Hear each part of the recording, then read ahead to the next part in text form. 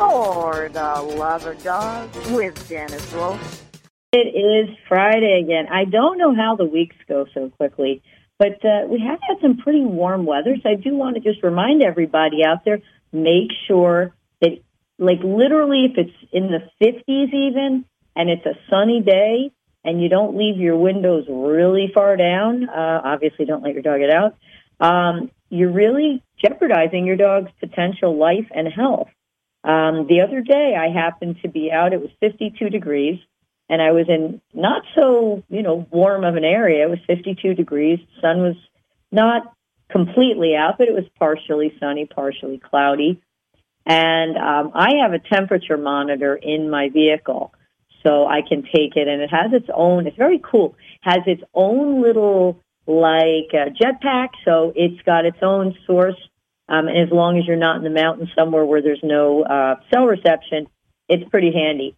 So I just wanted to see what would happen. I had my dog with me, but I had her in with me, working with an aggressive dog who didn't like other dogs in his area. And I brought Kira and Azeri. Kira's my gold grand champion, and Azeri's my other gold. She's not a gold yet. She's grand champion. And she is Wispa's daughter, and Kira is Wyatt's daughter. So I had the two of the girls with me.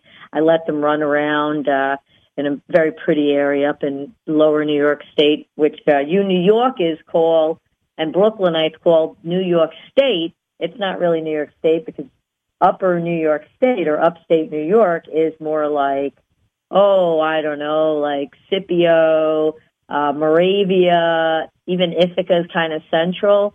When you get up there, you get all the way up north, towards like Buffalo or Erie. That's upstate. That's way upstate. But for this not to get lost, because of the location of it, it was 52 degrees. I had the girls with me, and the car got up to almost 90 when it was only 52 out. Now I knew that because I had my girls with me, but I had my temperature monitor. It's a very interesting gadget.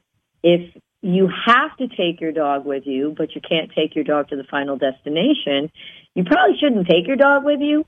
But if you do have to, for whatever reason, this is an interesting monitor. It's a very interesting gadget, and it's much better than some of the other ones where you can toss a cookie, because this actually tells you the temperature. It tells you the ambient humidity if you purchase one with that feature. And it's great because it will either text or call you in case the temperature goes above a certain set point. So I usually set it for 75 or 80. And if it goes above 75, bang. So the moment it goes to 75, you'll get an alert. So that is something that's definitely out there, and there's so much great technology now that you should really look around. Another bit of technology I wanted to discuss briefly is the GPS tracking. Now, do not think that a microchip that you get, Avid, Home Alone, whatever they are, Home Again, I always call them Home Alone just as a joke, because you're home alone waiting for your dog to come home. The Home Again or any of these microchips, these are not helpful at all in finding your dog. They do not transmit anything.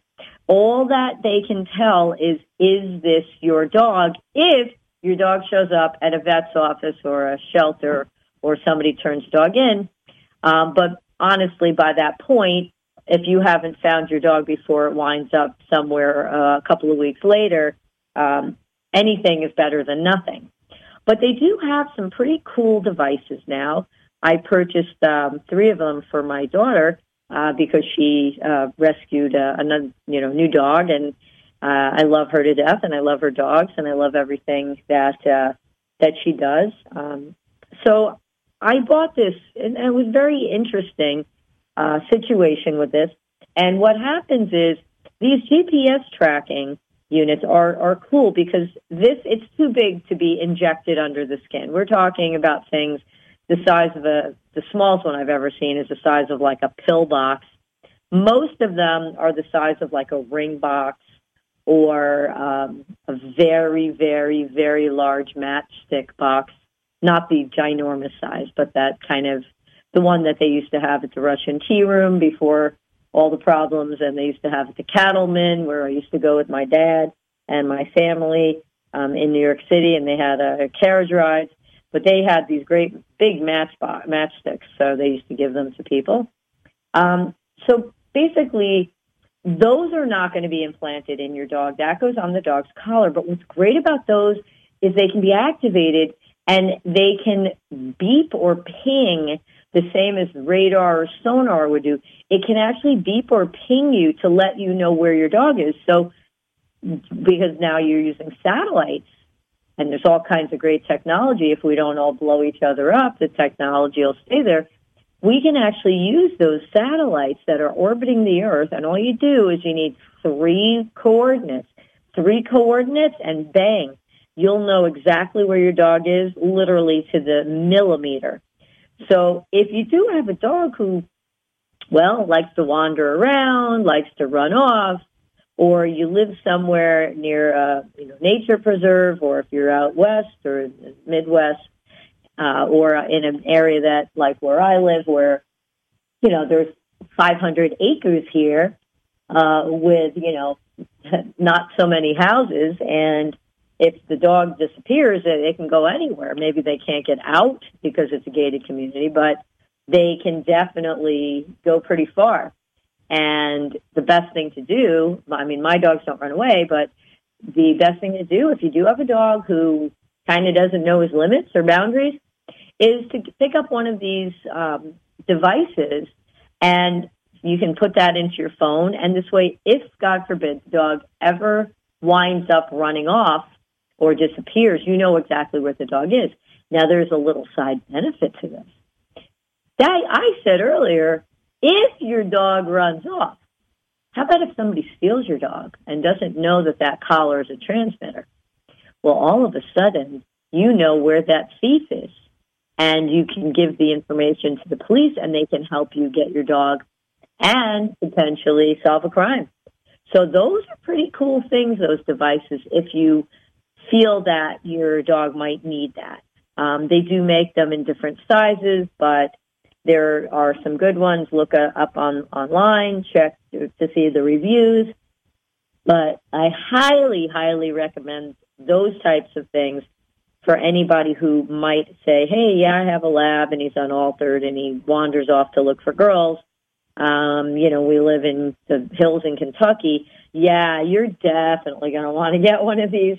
And the prices have come down an awful lot. And sometimes it kills me.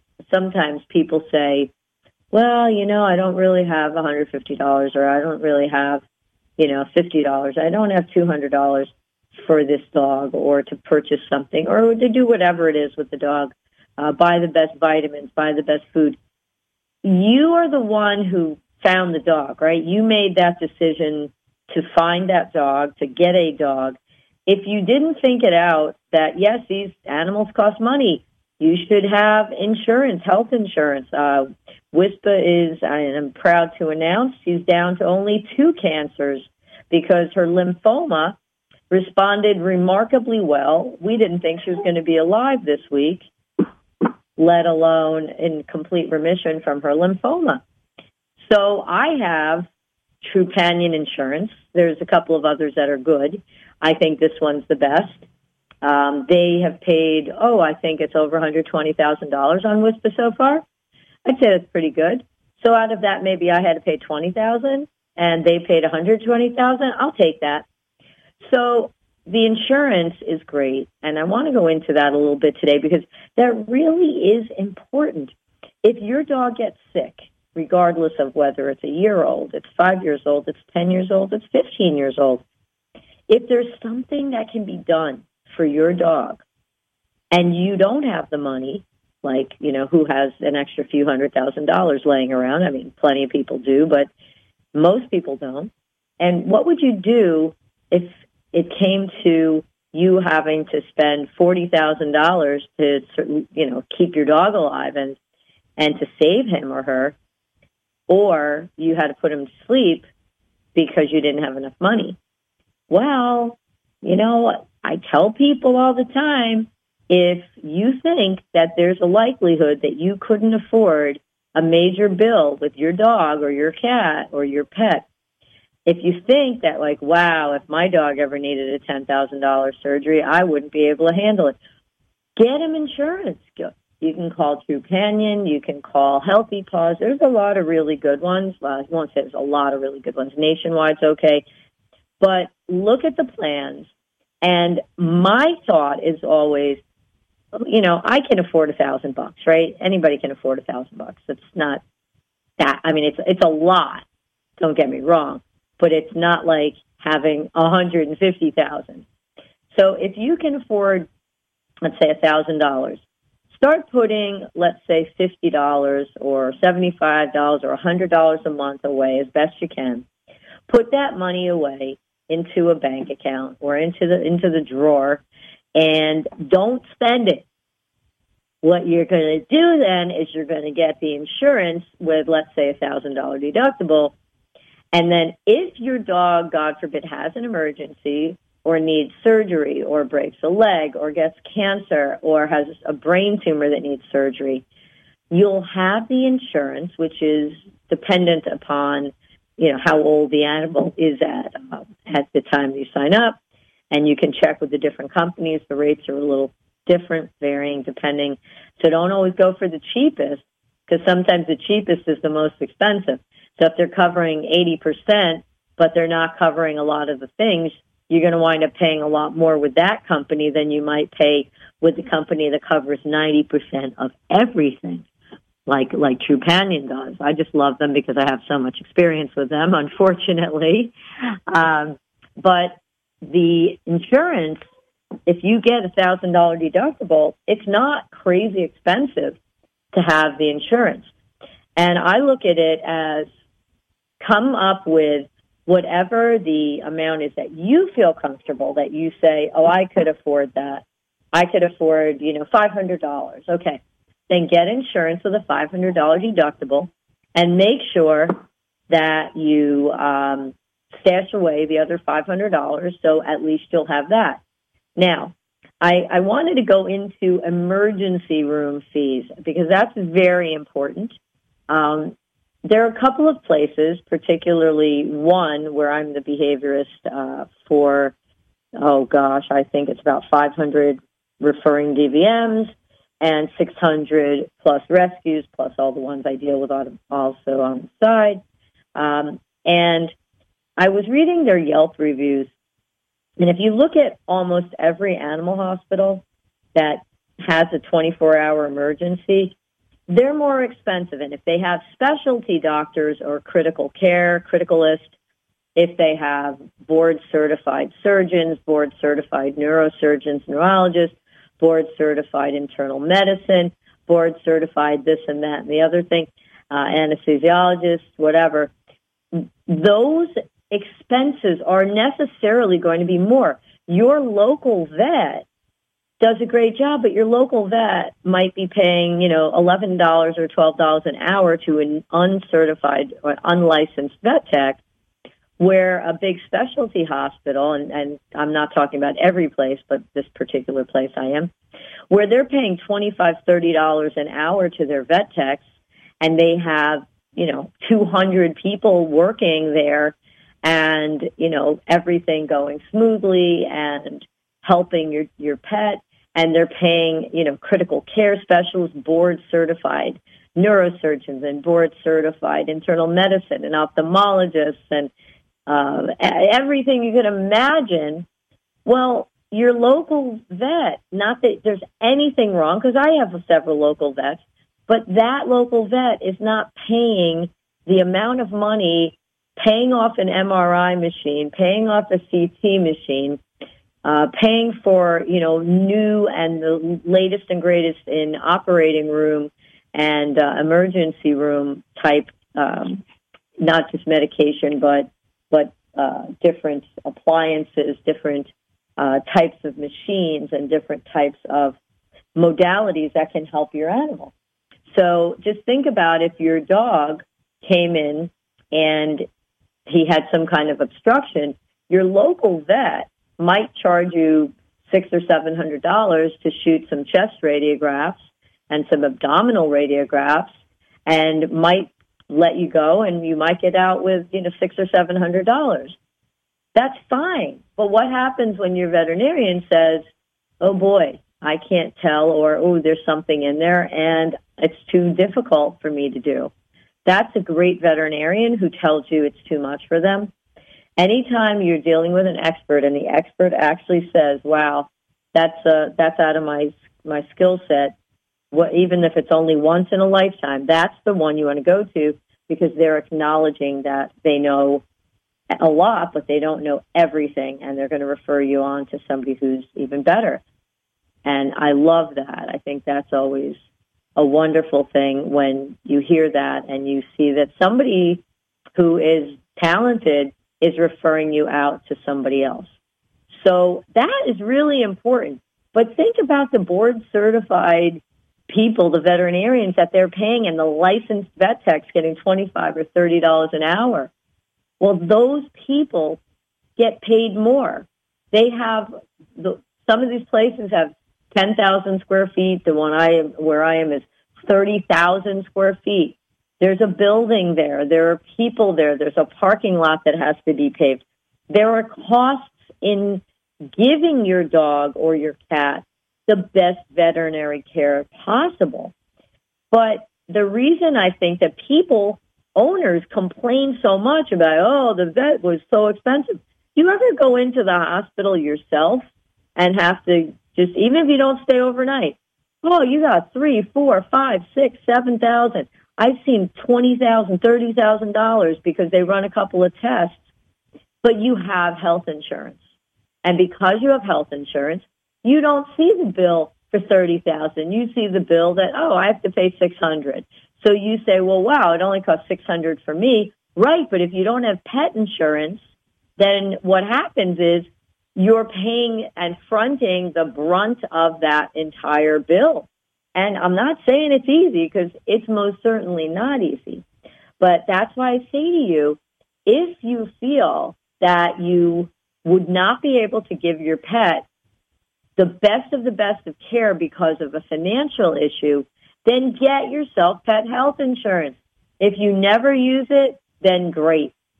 But if you're like me, I think Wyatt, I know, was, I think, $132,000 plus that was reimbursed for him. I know Fallon was at least $75,000 or $80,000. WISPA is over $120,000 right now. That's reimbursed. Willow was pre-pet health insurance before, and she cost me probably $70,000 to get her the diagnoses and everything and all the testing. I wish I had the insurance back then for her. But what happens is people complain about the cost of the vet care at these specialty hospitals when it's really that you just don't have health insurance. It costs what it costs. An MRI machine for a dog is the same thing as an MRI machine for a human. So let's just look really quickly. We're going to do a little Google search right here. I'm going to ask, how much does an MRI machine cost? All right. So how much does an MRI machine? And let's just see. So what, how much would that be? Because let's say if an MRI machine costs a lot of money, let's say we're still looking. An MRI is $400 to $3,500, but $2.5 million. So $1.9 to $2.5 million, and Tesla's coming out with one that's $1 million to $1.5 million. So right now, if your veterinarian has an MRI machine, he or she has probably been paying it off little at a time between $1.9 and $2.5 million. And if you think about that, that a high-end, state-of-the-art MRI machine that's giving you really detailed results, it's $3 million. Well, guess what? Go to your local vet. They're going to do some radiographs, and you're going to find out whatever you can, but you're not going to have that knowledge.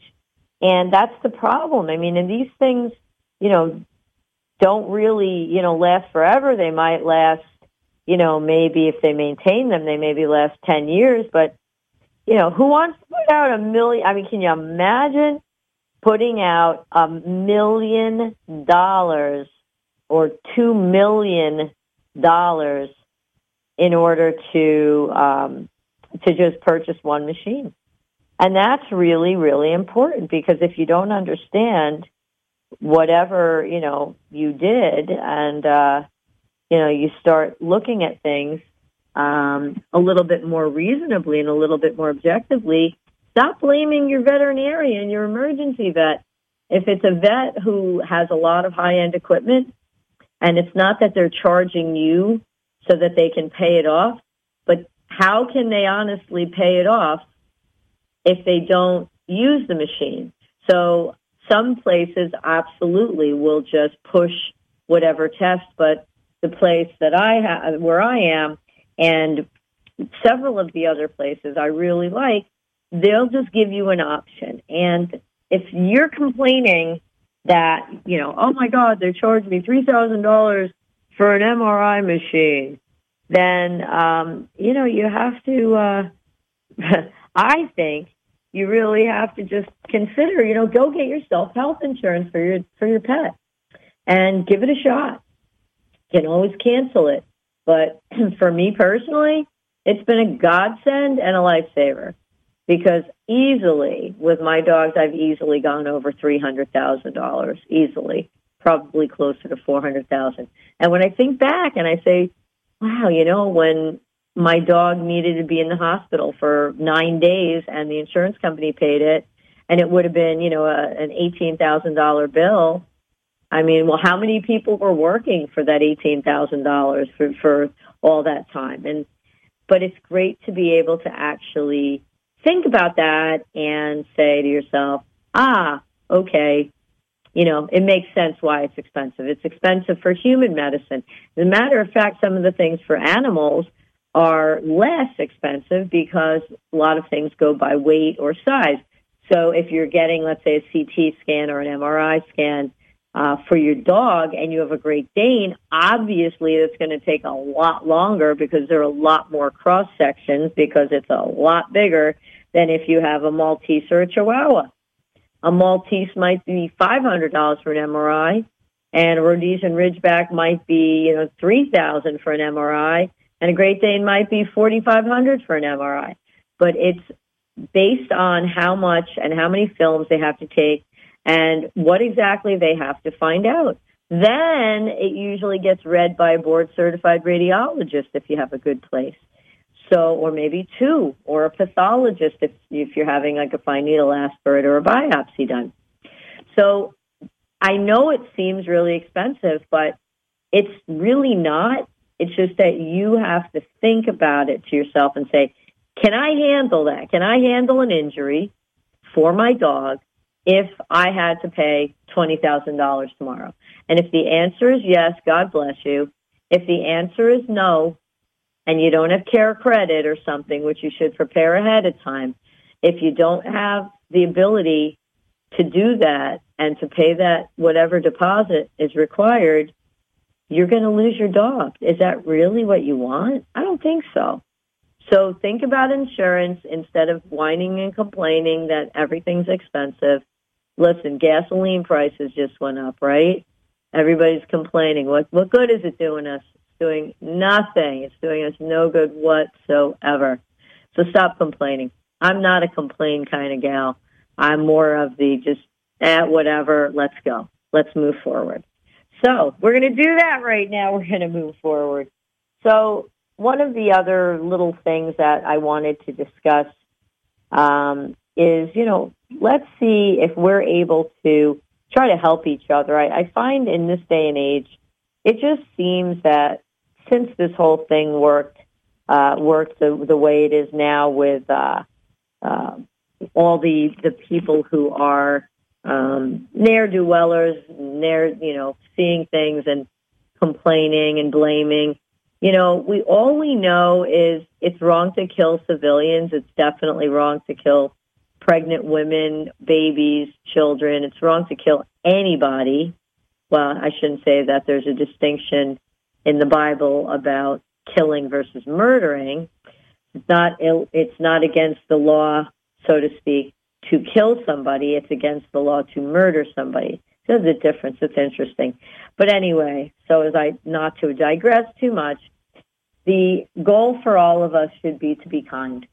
Be kind, and exactly what we learned in kindergarten, the golden rule, do unto others as you'd have them do unto you. If you are a jerk and you're trying to hurt people, don't be surprised when they come back and bite you and they destroy you, because you deserve it. But if you're kind to people, if you do good things, if you're honest and honorable, if you're loving and caring, if you do good things for other people just because you do, not for any other reason than you just want to be good, because it feels good. It really does feel good to be able to do things for other people. It feels great when we get to play service dogs.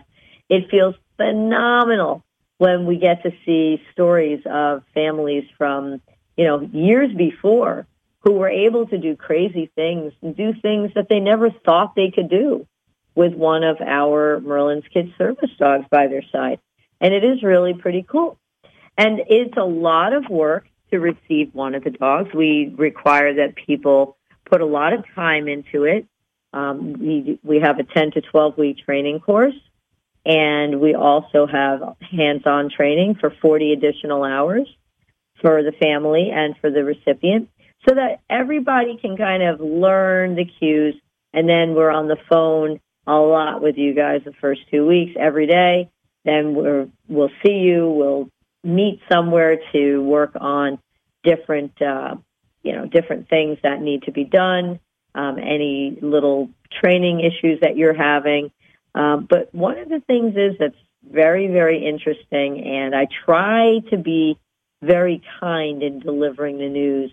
What happens when we, or let's say, ABC Service Dog Corporation, that doesn't exist, and ABC Service Dogs really train a good dog.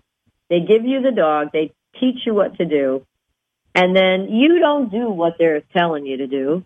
You're not taking the dog out. You're not allowing the dog to do the things and continue to do and train on alerts.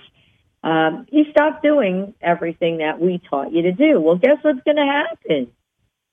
You got it. That's exactly what's going to happen. The dog is going to become untrained. You're going to ruin the dog. And I tell people that all the time. Please don't wreck our dogs. But they do.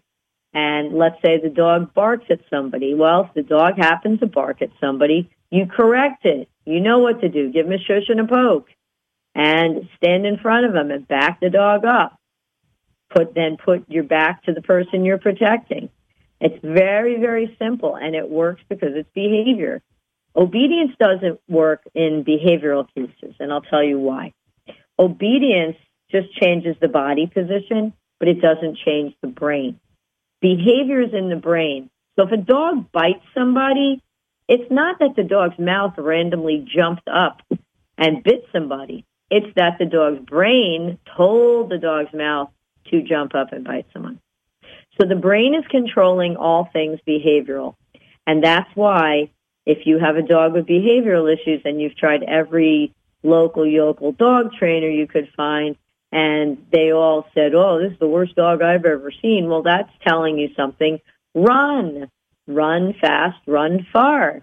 Because if they're saying, well, that's the worst dog I've ever seen, all I know is when I had my first cancer, and my second, but more my first, when I had my first cancer, I was really young. I remember going into Dr. Burton Lee. I remember going in for my chemo and my surgeries and all that, and making decisions. And I remember his saying to me about what the percentage of chance that I had of survival. And I remember looking up at him and say, well, that's a whole lot better than none.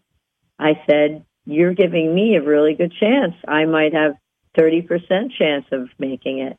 Well, you could give me 1%, because if one person out of 1 million people makes it, why shouldn't that one person be me? And he laughed, which was interesting because apparently he never laughed. But he laughed and he said, "You're going to be fine." I said, "I know I am. I'm not going anywhere." So when your mind is incredibly strong, your body will also become strong. People ask me all the time, no matter, "Janice, how do you do it? How come, like, no matter what happens, no matter what anybody throws at you, you always land on your feet. You always make it." Because I love what I do. I love it. And when I see somebody who thinks they're smart, but isn't, but they think they're smart, oh, it's just so fun. Because you sit there and it's like watching someone try to pick the wings off a hornet without getting stung. You're going to get stung, genius. So I think a lot of times people mistake that sign of kindness for a sign of weakness. And they don't realize that, you don't, the old adage about let a sleeping dog lie. Well, if a dog is sleeping and you wake it up, you may have the problem there. But what I say is don't let the dog sleep in the first place. If that's who your target is, your enemy is, don't let that enemy sleep. You let that enemy be on alert constantly so they burn down and they burn out. And that's kind of the same thing as when you're working with a dog. You don't meet for a half hour because that dog can keep his energy up for that half hour.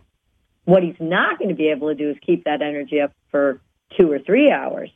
And when we start diminishing the energy of the dog and the dog starts kind of getting tired or bored with what we're doing, that's when we can teach him. We can't teach him when he's not ready to learn. Everything goes on the timeline of the dog and what the dog is ready for and when the dog's ready for it. We're going to take a quick break, and then we're going to come back with From Shelter Dog to Service Dog. So don't go away. Stay tuned. We'll be right back.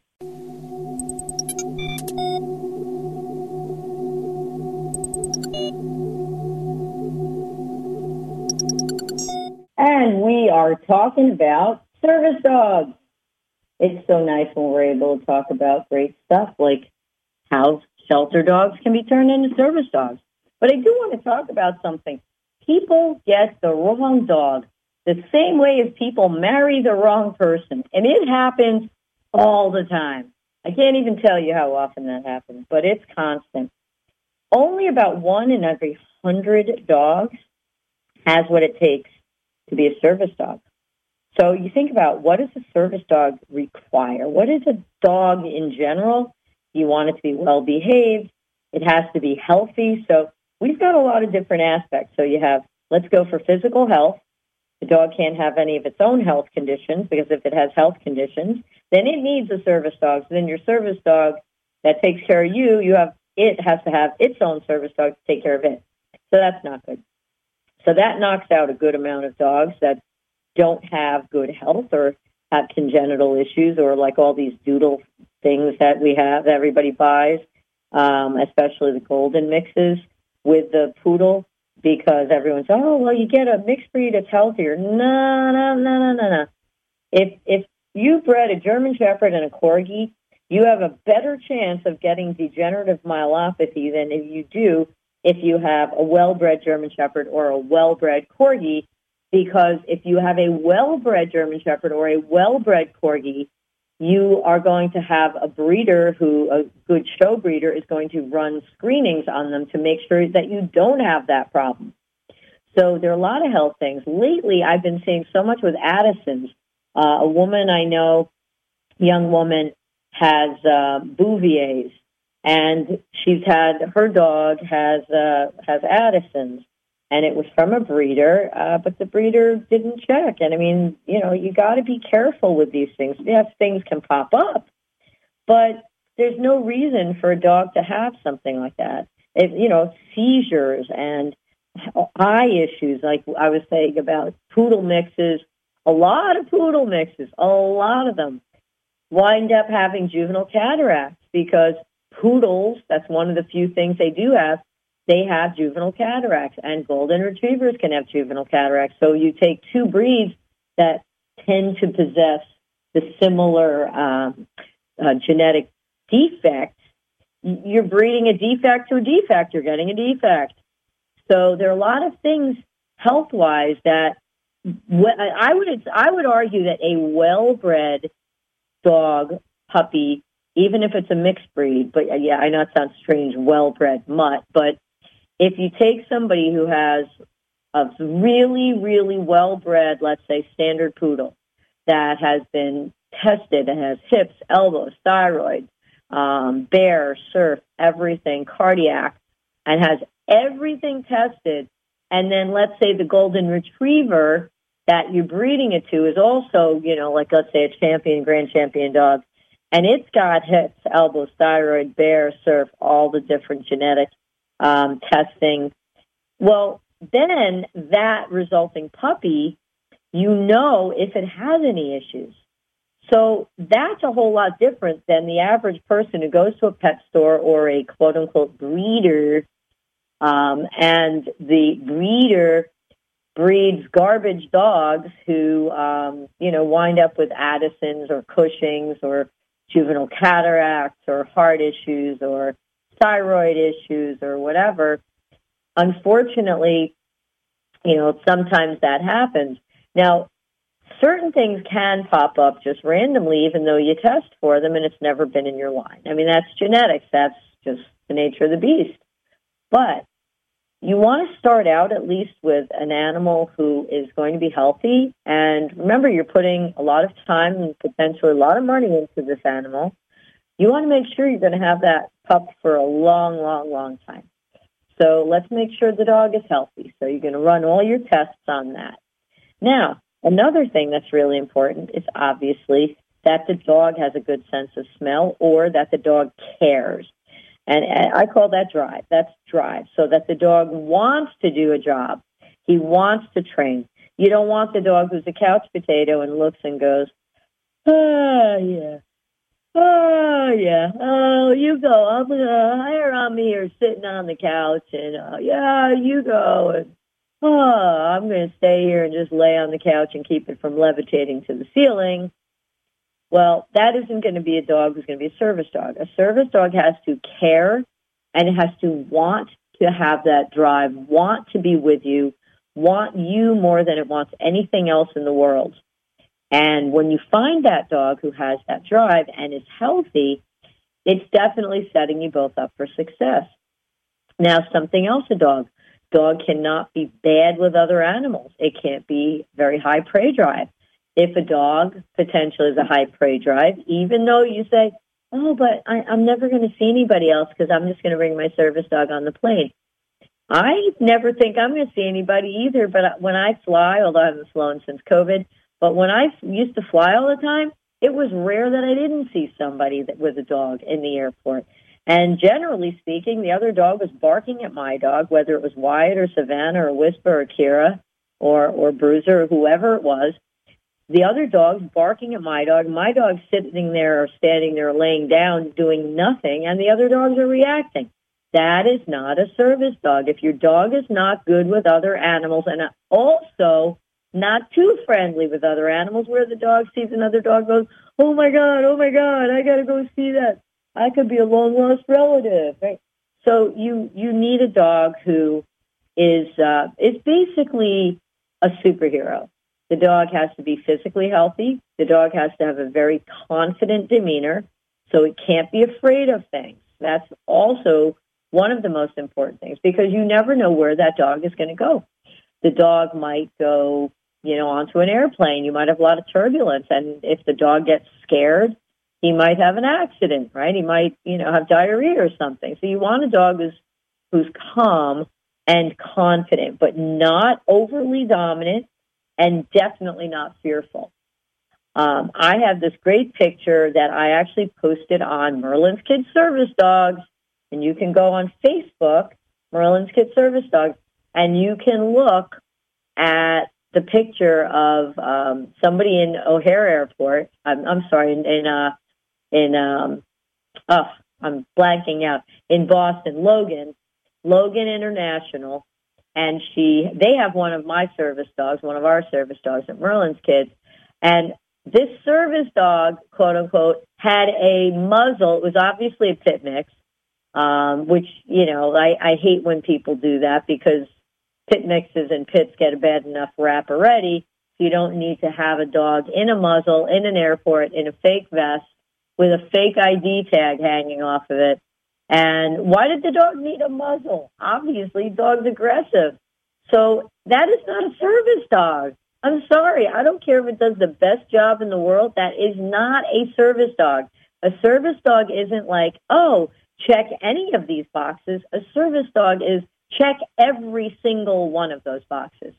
So when you're walking around with a pink vest that says service dog on it, with a fake ID tag hanging down from it, on the wrong leash, and you're walking through an airport on a long leash with your dog in a muzzle and it says service dog, seriously, who do you think you're fooling? What a horrible, horrible person you are. That's terrible.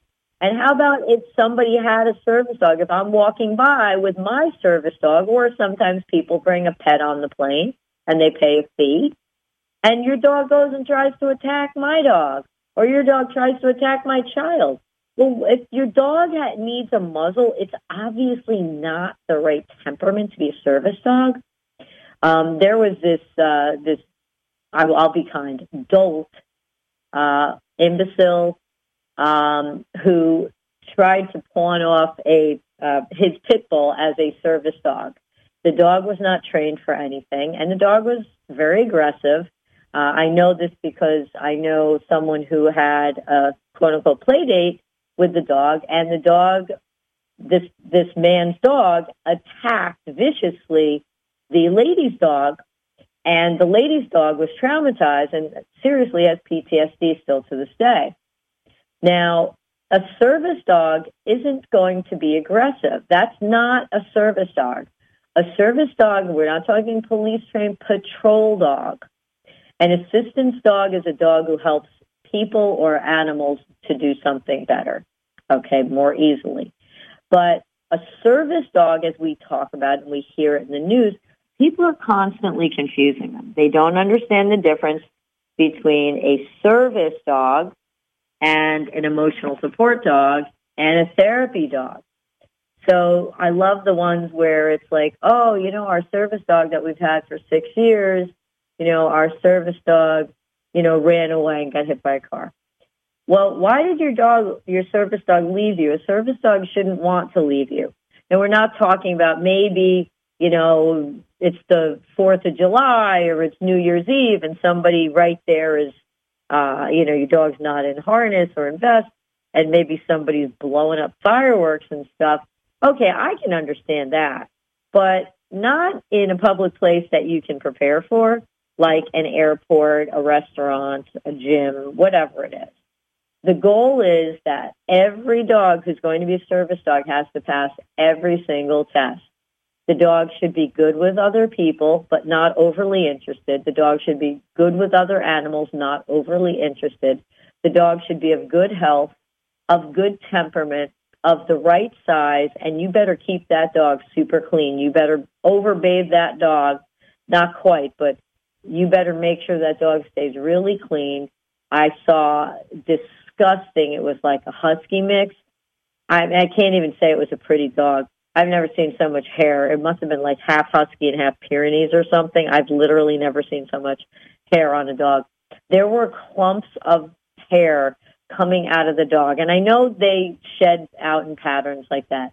But what does it take to get yourself a Furminator or a coat rake and rake the crud out of your dog before you bring him to the airport? How about a bath? Okay, here you go away once a year. Give your dog a bath. Bring him to a groomer so that hair isn't wafting all over the place. And if somebody does have an allergy, let's be sensitive to them.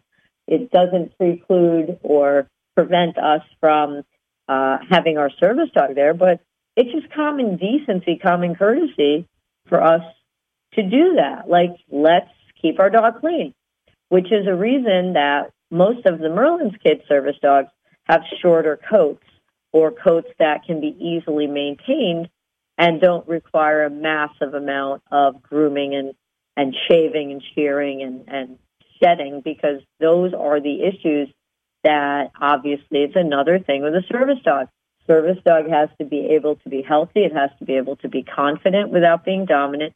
The service dog has to be clean and also well in good health, in good weight. If your dog is obese, like this fake service dog the other day at Logan if your dog is supposed to be ideal weight 50 pounds and your dog is 70 pounds, don't stick a fake service vest on him because it's really going to look bad. A service dog, if you've gotten a really legit service dog, whatever organization should have spoken to you about ideal weight and not letting your animal get obese or too thin. I don't mind if a dog is a little on the thin side, like show weight, but I don't want a dog to be fat because when a dog is fat, it puts more pressure and strain and stress on the joints and the tendons and the ligaments, and it's harder for them, just like it would be with a person who's very overweight. If you're overweight, you can't go up the steps as quickly. You can't last in the heat as well. There are just certain things that happen when you are overweight. So for a dog to be overweight, and especially if it has a really heavy coat, you're asking for problems. You're asking for your dog to get heat prostration or heat stroke. So let's just kind of think about that, right? It makes sense. It all makes sense. Okay. So we have a couple more minutes, and I wanted to go through kind of my parting section, which is learning a little bit more about different things that we need to do for maintenance or care or behavior for our dogs. Toenails. How many of you have the best dog in the world? Raise your hand. I can see it. All right. You. I bet your dog is perfectly clean. You take it to the groomers all the time. The dog does a great job. Your toenails are short. The hair is good. You brush the dog. I'm not talking to you and trying to shame you. I am trying to talk to the other people who let their dog's toenails not just get really long. Like my dog's toenails can get long because if you have a backache or something, you can't do all the dogs. But then you have a groomer come in or you bring the dog to the vet to clip the nails down. The reason that having long toenails is bad is not just if you go into the show ring, but most of you aren't ever going to do that. It's more really the fact that when you have the toenails being long, put your fingers out, like your hands, your palms, face down, and look at your hands and look at your fingers, okay? If you're looking at your hands now, put your fingertips on a table and go to stand up. Now, so keep your fingertips there.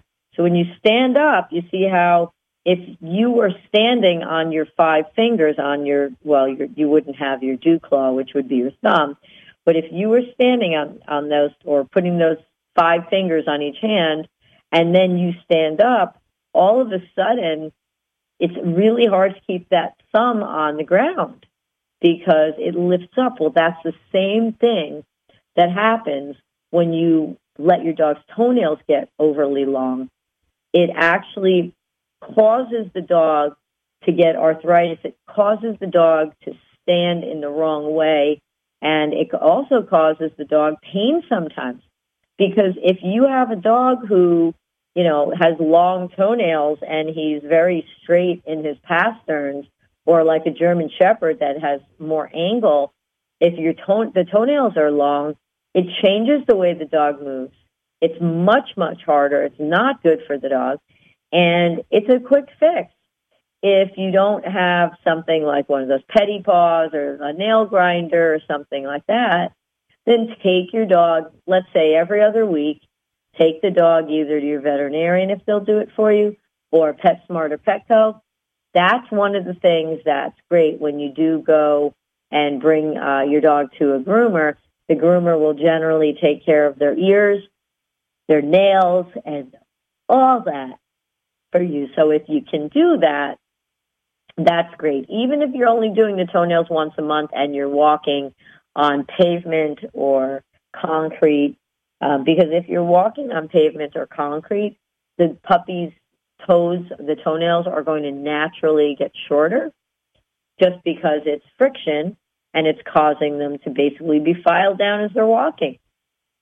So that's a really, really important thing because that can later in life for the dog cause it to have arthritis either in the shoulder or OCD lesions, or it can also cause problems later on as well, which is kind of scary in the limbs being able to function, where your dog might wind up with such severe osteoarthritis or be more prone to getting a bad effects, negative effects of degenerative myelopathy or other things. So it really is important, and people always are like, toenails, really?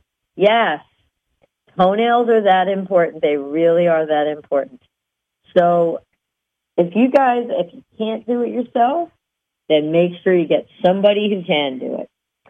You know, it's crazy how quickly an hour goes, but I love all of you, and I love talking to you and trying to, in a nice didactic and fun way, though, I try to teach you. I try to imbue knowledge into you so that you can then take that knowledge and you can go on and move on and teach other people, because that's really what it's about. We need to teach each other how to do things so we can all be better us's and you's.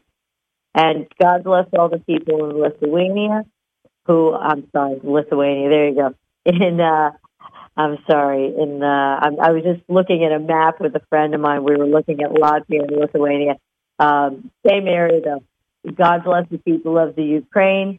We are rooting for you, shooting for you, not literally but figuratively, and we pray that the Russian people take over with sanity of their the people who are in there higher up. There's just no reason to kill children and babies and women and animals and even, the dads, but certainly not civilians. So we wish that entire area, Bosnia, Latvia, the Serbian areas and the Baltics, and they're all in that area. And we just pray that they're all okay and that this craziness stops soon. Stay healthy, stay safe, and we'll see you next week. Bye.